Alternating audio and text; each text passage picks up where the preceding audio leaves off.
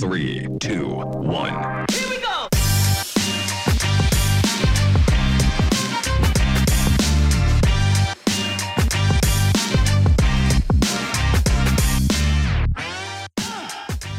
Hey everybody, thanks for joining in. Today on the pod, we are going to get to talk to somebody that I've looked up to for a really long time. So it was super blessing and honor to get to spend some time with him and to hear his heart. Joel Manby has an impressive resume as the CEO of Hirsch and Family Entertainment, which has a lot of family theme parks. He was the CEO of SeaWorld. He's been a CEO in the automotive industry for a couple different auto organizations, been the chairman of a board for a nonprofit for almost 27 years. His leadership experience is long and wide and very, very deep. And he wrote a book, I'm not sure how long ago, that was great, made a big impact. It's called Love Works. And Love Works is now the name of his organization, where he helps other companies implement some of these ideas that came out of his learning through his career. And man, just his heart, his soul, his practicality of some of these ideas is awesome. I think you'll get a lot out of it. So I'm glad that you're joined in today, and I hope you enjoy. Joel, absolute honor. Thank you for joining us on the podcast. As you were warned, we're going to kick this right off with an interesting, ungoogleable fact about Joel Manby. Hey, Ben, just great to be here.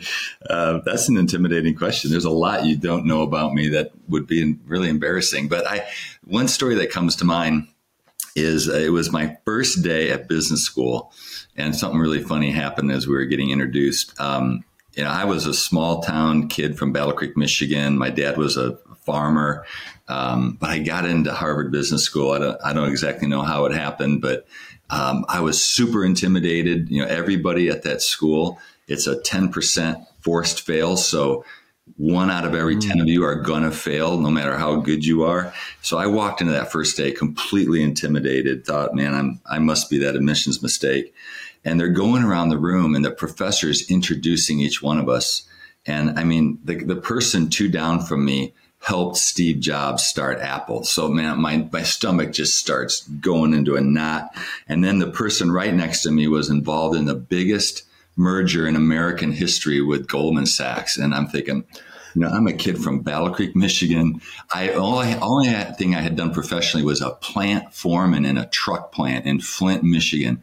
So I'm thinking the truth isn't going to work here, or at least my work environment's not going to work. So when he came to me, he said, Joel Manby from Battle Creek, Michigan, what's your claim to fame? And I literally kind of froze up. And I said, well, my name is Joel Manby.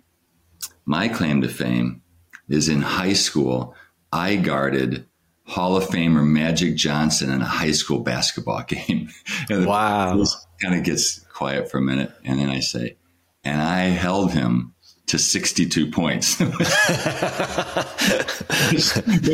that's actually true. I mean, that really did happen. And that's what you could not find out about me in Google. But I kind of became the class clown then at Harvard, and made it through, and it was a great experience. But it was kind of a funny intro. There's the whole, there's been a lot of conversation about this, but that like when you brag, it actually pushes people away. And when you take a big old humble pill like you did, you draw people to you. So I'm sure everybody in the room's intimidated by everybody else. And then there's Joel, and Joel's just one of the guys, and it drew people to you. I was just equally as intimidated. And, but I also learned, Benj, you can accomplish anything if you put your mind to it and work really hard. And so anyway, It was fun. It was a fun experience. What drew you from the middle of Michigan to wanting to go to Harvard into business school? I actually wanted to be a pro baseball player midway through college. I still had that aspiration, and I went to a Tiger tryout camp, made the final cut, but didn't get drafted. I couldn't hit major league pitching, so I didn't get drafted. But so I really kind of made a late decision to go to business school. And I'm not really proud of this, Benj, but it was more driven by not wanting to end up like my dad. I grew up very poor, and my dad was making like $50 a week for 5 years. I call it $2,500 a year, and Wow. you know it. And I just did not want to end up like that. And so I thought business school might be a way to do that. And I would not recommend that to your listeners. I don't think that's a good motivation, but I'm just being honest with you. Yeah. And as we get into my story a little bit later and how love has driven so much of what I'm about, it started with not approaching work the right way. I approached it more as a means to an end to make money so that my family didn't suffer like I did growing up or our family did growing up. Yeah. Yeah. Well, the world is grateful that you went on that journey because you've created quite an impact through it. But you set up the transition right there beautifully. So the three things on your mind, the first one you had listed out was why love is a leadership principle. Yeah, What's going on? What you're thinking on that? This has really been the message of my life, Benj, kind of since I've been 40 on. And I know we'll get in a little bit about how I got to this point, but I think for your listeners, if they walk away with one thing is that love is the energy of life, right? It is what drives positivity on earth. It's what drives people's connections and relationships. And for some reason, we don't tend to talk about it as a leadership principle. We're fine to talk about it as something we do with our significant others or our children, but it's not often talked about as a leadership principle. And I think the biggest reason is people don't believe it works, or they're afraid it's too soft, and they think that they won't be able to hit their numbers. And we all have to hit our numbers as leaders. And so I think the first answer to the question of why love is it does work. There's tons of studies out there. I'll just quote one. Gallup organization, huge research company, one of the best, most respected in the world. They studied over 400 companies over a 20-year period, literally 200 kind of different industries, and over almost 2 million people were involved in this study. They found that high engagement scores drove increased profitability 20% more than companies that didn't, increase loyalty, increase customer satisfaction. So the numbers were amazing. And while I was at Hershey and at SeaWorld running these companies, we tracked our leaders who got the best engagement scores. It was always the leaders who led with love. And we measured that, and we had really good analytics around it. So not only the Gallup study, but my own experience in being CEO of 4 different companies, lots of acquisitions, lots of turnarounds, I can say from a number standpoint, it works. So for your listeners to say, I don't really buy this stuff, it's too soft and fuzzy. Yeah. That's a wrong mindset. But I think the bigger reason we should love is it does change the world, and it changes relationships, and it changes performance. And I have a faith. I do my best to follow teachings of Jesus. He said it was the number one commandment. It summarized everything. But for your listeners who aren't Christians, or they may be of another faith or no faith at all, it is still the energy of life. And I don't understand why we don't focus more on it in the work environment. I love that. Will you talk a little more about how you measured engagement and how you measured, were they a love-centric leader? Because I think maybe if we understood the how you measured it, we'd understand at a deeper level what it really looks like. I'm glad you asked that, Benj, because it's really the heart of the issue that most companies who try this kind of loving or servant leadership, as it's often called, they don't go through all these steps. And obviously you have to have the words defined. What does love mean? And we can get into that. But also what behaviors are behind it. Once you put behaviors, for instance, one of my words of love is kindness or encouragement. One of the ways we measure that is, are you writing thank you notes to your folks? And are you encouraging your people at least once a week? That's a specific measurement. And then we would put that in employee surveys. And employees would rate their bosses. Are they kind? Are they encouraging? And there are many other behaviors, many other definitions. I'm just giving one example. Sure. And then we would get that data back. And then, so the people who behaved according to love, then we would link that to the engagement score, and there was a direct linkage there. So as an example, we had 7 words of love, and we had 3 behaviors for each word. I know this sounds a little anal, but just hang with me. So that was basically 21 behaviors that we taught, and every day we picked one to reinforce before people went out and got on the floor of their theme park, as we called it, the floor. We would reinforce one. So that's how we measured it, and we reinforced it. Yeah, I love that. It's kind of the Ritz-Carlton model. How they spread their culture. It's actually, I met Horst on a speaking tour when I wrote Love Works, the book, and I stole that idea from him. I give him a credit. I mean, the daily stand-up reinforcing a virtue, it came right from Ritz-Carlton. Yeah. So much of the time, I'm guilty of this too. I think it's almost belittling people to restate what we've already said or we've already told on. Like, we've already talked about these 7 things. They should know it. They do know it, but there is such value in affirming that those are still the things, and reminding us that today is the day where we get to act those out. And so I've struggled in my leadership to reinforce the things that we've put out there many times. And I think that that's a great, just practical way to make sure that it happens. Well, and it's also, Ben's, really important that we create an environment of love and safety to tell the truth, so that people can confront us when we aren't adhering to one of those 7 words of love, as I define them in Love Works. So I agree with you. It takes a lot of repetition and discussion. I want to get to the 7 words, because that is probably the meat of the whole thing. But why are you so passionate about this idea? What got you to this place where it became your life message? It's a long, sordid story, but to kind of give your listeners the high level, as I already mentioned, I grew up very poor, went to school to be a business person, and came out in the auto industry. So the auto industry is a very cutthroat, at least it was. Now, it may have changed, but it was very autocratic, very, very fear-based, and a lot of, if you don't hit your numbers, you're gone, and a lot of intimidation, a lot of anger.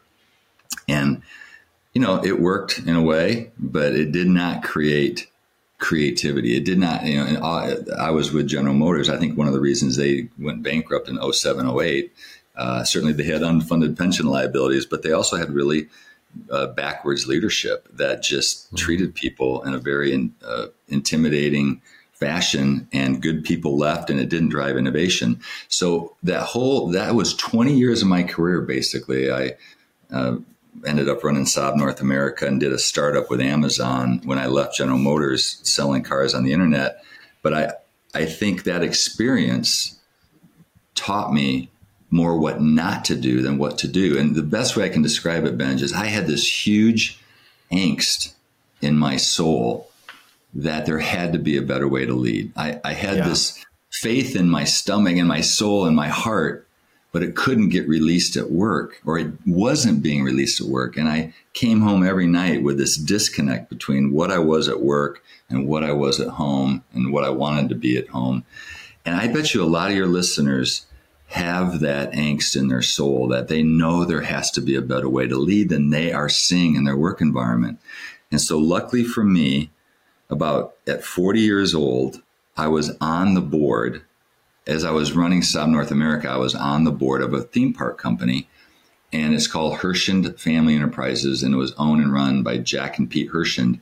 Well, Jack saw something in me, and when he retired, he asked me to come in and run the company. And I decided to leave the auto industry to do this because I saw something so different in the way Jack and Pete led, and the way their employees responded, and the way people just the profitability was great, but also they loved each other. They backed each other. And I saw this is the answer, Benj. This is what I've always been looking for. And I made that huge switch from autos to theme parks because I believe so much in what I saw. And the rest kind of is, so to speak, history. That was when I was 40. I can't believe I'm 64 now. So I had kind of 24 years in theme parks and really learned to lead with love. And so my story, and the reason I tell that for your listeners is for those out there that have that angst, I want to give them hope that there is a better way to lead, and also that it's never too late. And I'm hoping by me being on your podcast and writing the book that people in their 20s and 30s will desire to lead with love and find out about it way before they're 40, like I did. I mean, I wish I had known sooner in my life. Yeah. So that's kind of at a high level how I got there. And there's a lot of pain and suffering in those 20 years in the auto industry, but it all worked out very well. Hey, listener, we don't spend much time talking about ourselves on this podcast because we want to really be bringing you new ideas from outside sources for inspiration, for your own leadership, for your own organization. And we don't like talking about ourselves, but we're going to let somebody else talk about us for a second and brag on us. And I hope this gives you a little insight into what System and Soul is doing in the businesses that we're getting to work with. I'm in love with this whole new framework because anything that I do is always about soul. And I've never been able to marry process and the soul of an organization together. And this is the first time that I feel like I have the ability to do that. I've been a part of the EOS journey for many, many years. I've worked in it in nonprofit. Of course, when I joined Orbis, I've been through several different implementers. And the evolution of the System and Soul framework is just brilliant for me. Because it's just, we have to care about culture. We have to care about these things called values. It's more than just some plaque on a wall. It's just not some talking point that we say to employees when they first start applying. Like, it has to be, we have to live, we have to breathe, we have to show by example. And this is the first time that I've ever been able to really embrace that and then have a ground to stand on when I'm having really difficult conversations about the direction of our business. And it's been really exciting. If you want to discover breakthrough in your business by becoming a System and Soul coach or finding one of our coaches to help your business, you can always learn more at systemandsoul.com.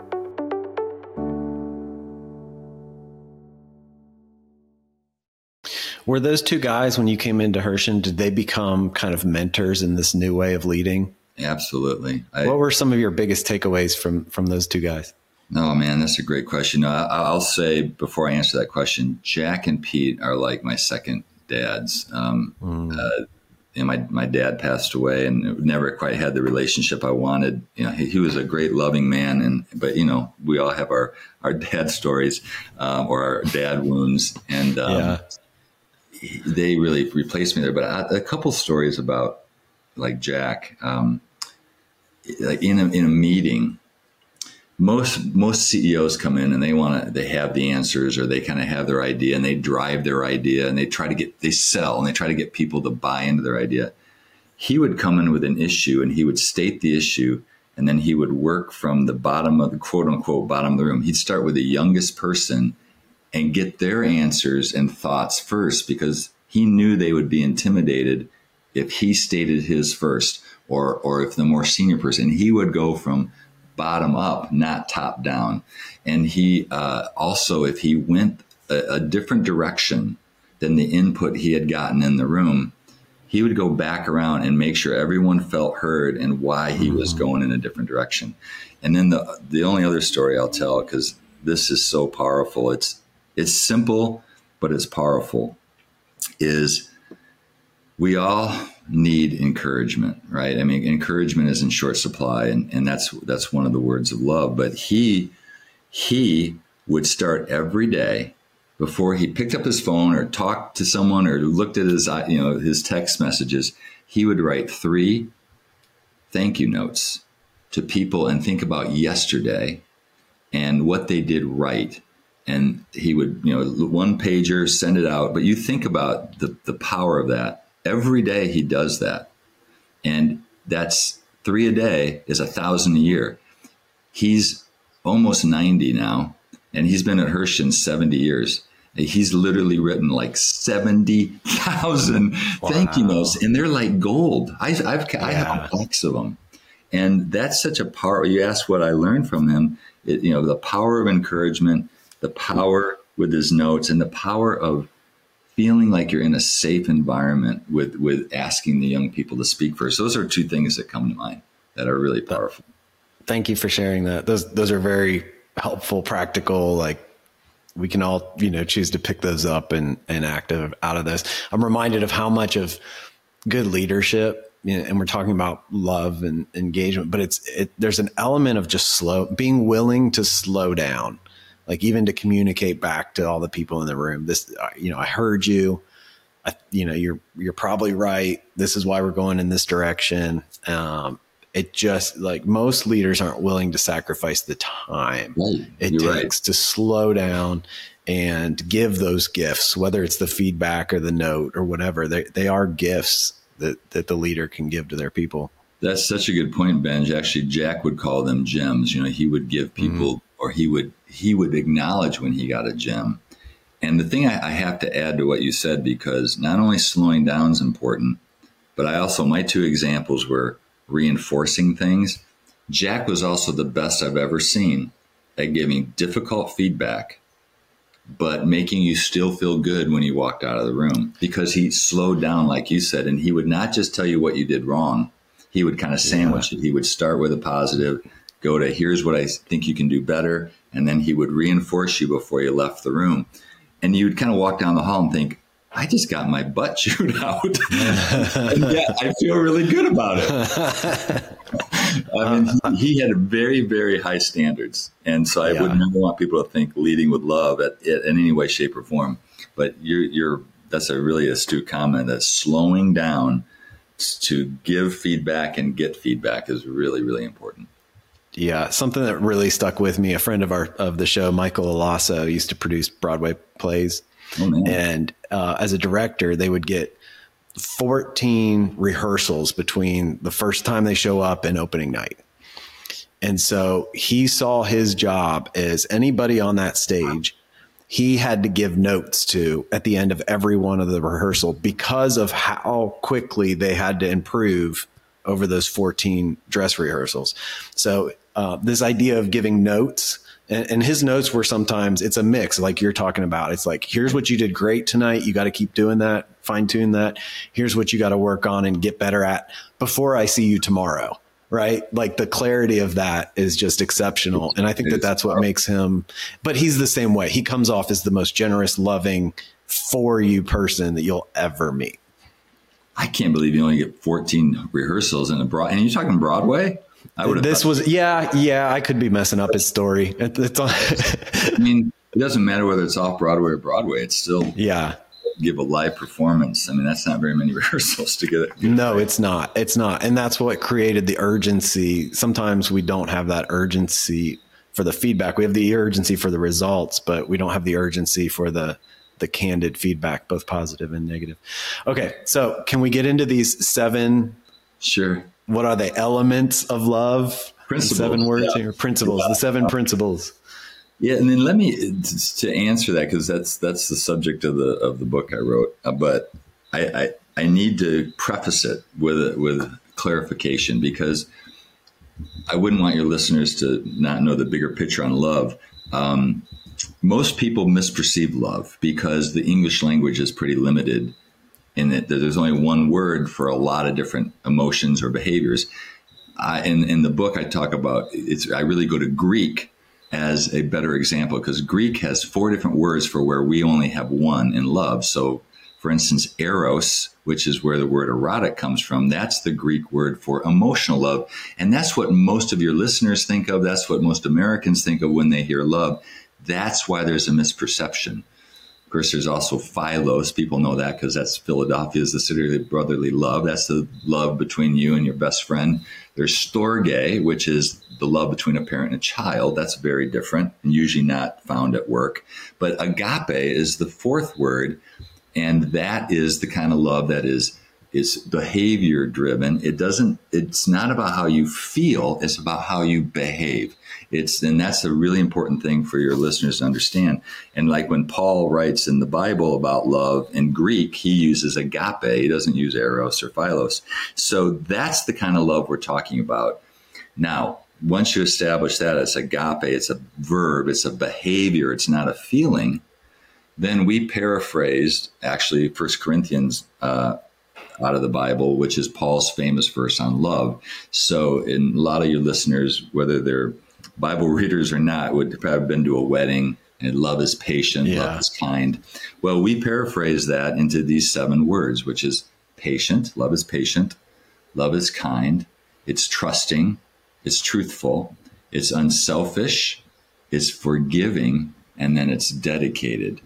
And like I said earlier, we then put behaviors to each of these 7 words.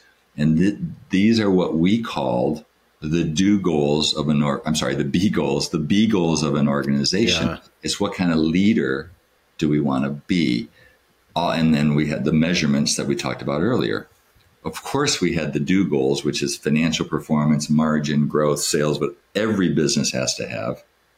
But we spent just as much time focusing on the B goals as we did the do goals. And so at a high level, that's the answer to your question, but we can dig into a few of them if you want. Yeah. No, I'm like grinning from ear to ear because even talking about, one of the things we do is help companies build a roadmap for kind of the vision of where they want to go. But we talk about, and the roadmap illustrates that it's more about who you want to be as an organization than what you want to do. And you need some combination of both, but we actually have some really practical tools to help them think through who they want to be. And even some of these attributes that you mentioned, I've seen pop up in there. So I'm just grinning because it's so just aligned with what we get to do and the work we get to do. People are motivated about what the company wants to be or how they want to be as a leader. Those are more motivating factors than, we want to have the best market share or the highest profit in our sector.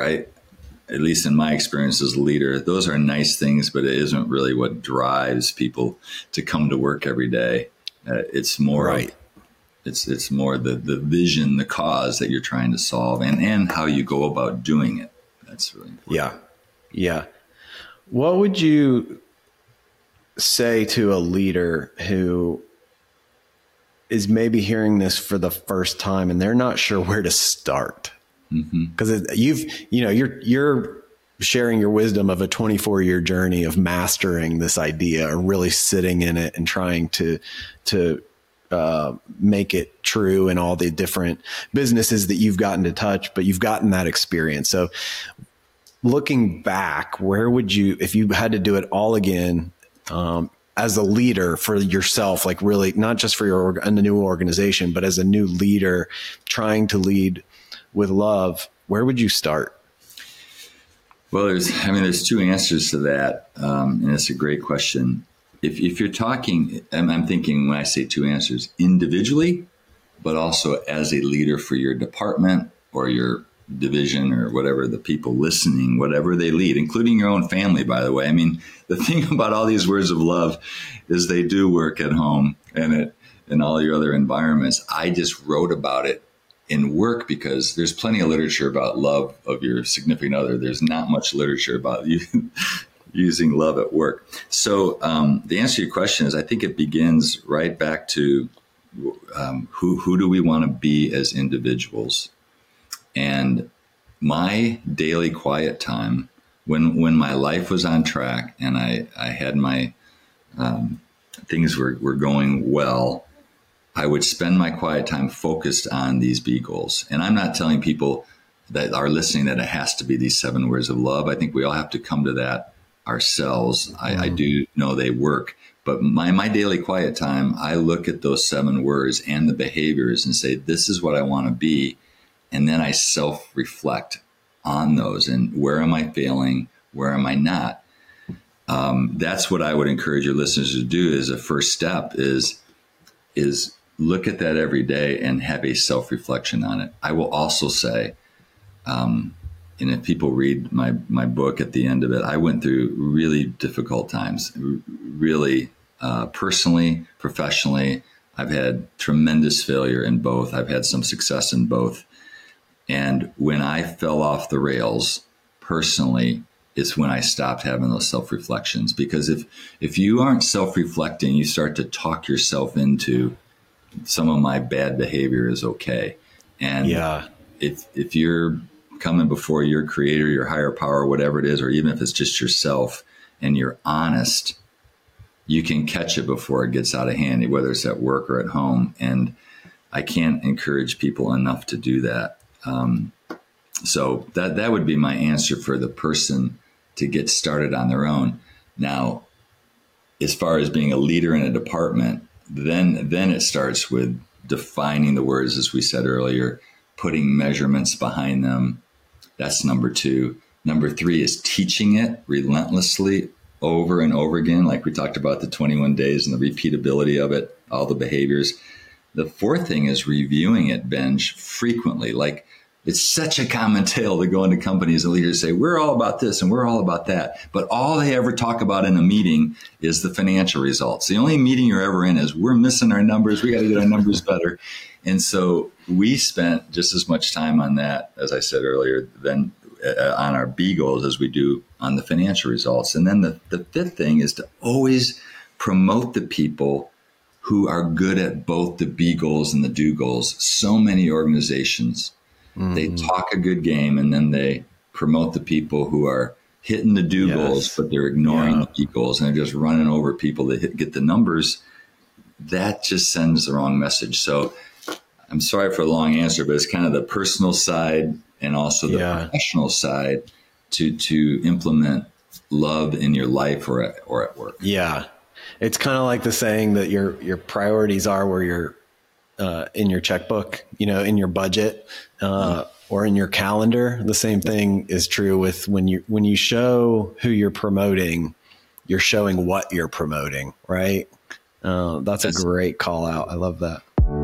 Hey, everybody. I've been talking a lot about this book, Renegades, as a book for founders. And it is for founders, but little secret, I also had in mind the people that work with or survive working with a renegade. They feel like untamable human beings. My hope for you is twofold. One, that you would actually be able to understand what's happening with that renegade a little more deeply and be able to bring some sympathy, some empathy. But also, number 2, I think if you understand it better, you can actually understand why you are massively valuable for the organization to catapult past the capacity of that renegade. I'm not saying that the renegade doesn't matter and needs to get out of the way, but we need their energy to be a renegade while the organizations that we're part of mature into our possibilities. Talking a lot to founders and renegades, but if you're not one, this book may also be for you. If you find yourself surrounded or in a working relationship with somebody that feels like a bit of a renegade, I would love for you to join us in this journey with this book, and I would love to hear from you how it impacts your life. You can put your email in the link below, and we'll put a free first chapter in your inbox right now. Book drops on October 17th on Amazon. I'm sure you'll see me back in your LinkedIn feed to tell you all about it. See you soon. Well, I don't think that I have to do this, but I really want to shout out that the book Love Works is an amazing path to what we're talking about today. The behaviors within these, it just lays it out. It's a must read for leaders. So we'll make sure that's in the show notes. So everybody go get that, support Joel. Tell us what you're doing now, because you've exited from CEO world to focused on helping other companies. Am I getting that right with this whole idea and methodology? Yeah, I when I left SeaWorld in 2018, I had opportunities, and honestly, I had been a CEO of one thing or another for 26 straight years, kind of big company, small company, failure, success, everything in between. And I had jet black hair going into SeaWorld, and now I'm deeply red. And I look about 20 years older. I had just had enough of that full-time kind of 80-hour, 100-hour work weeks. And I also really wanted to give back to younger people, the people who felt like I did in their 20s and 30s, that there had to be a better way. So Maxwell Leadership, they were kind enough to make me one of their thought leaders. And John Maxwell, of course, everyone knows who John Maxwell is, and just a great human being, and probably authored 60 some books. I don't know, but I basically helped some of his clients through one-on-one coaching to just become better leaders. We also have something called Executive Circle, which that is it's basically, think of it as a mini MBA in servant leadership. It's a 12-session, once a month Zoom call with 6 to 8 other leaders. So there's iron sharpens iron together. Also a curriculum that we go through, and then one-on-one mentoring is included in that as well. So I really enjoy taking on business problems with people or leadership problems and helping them work through that.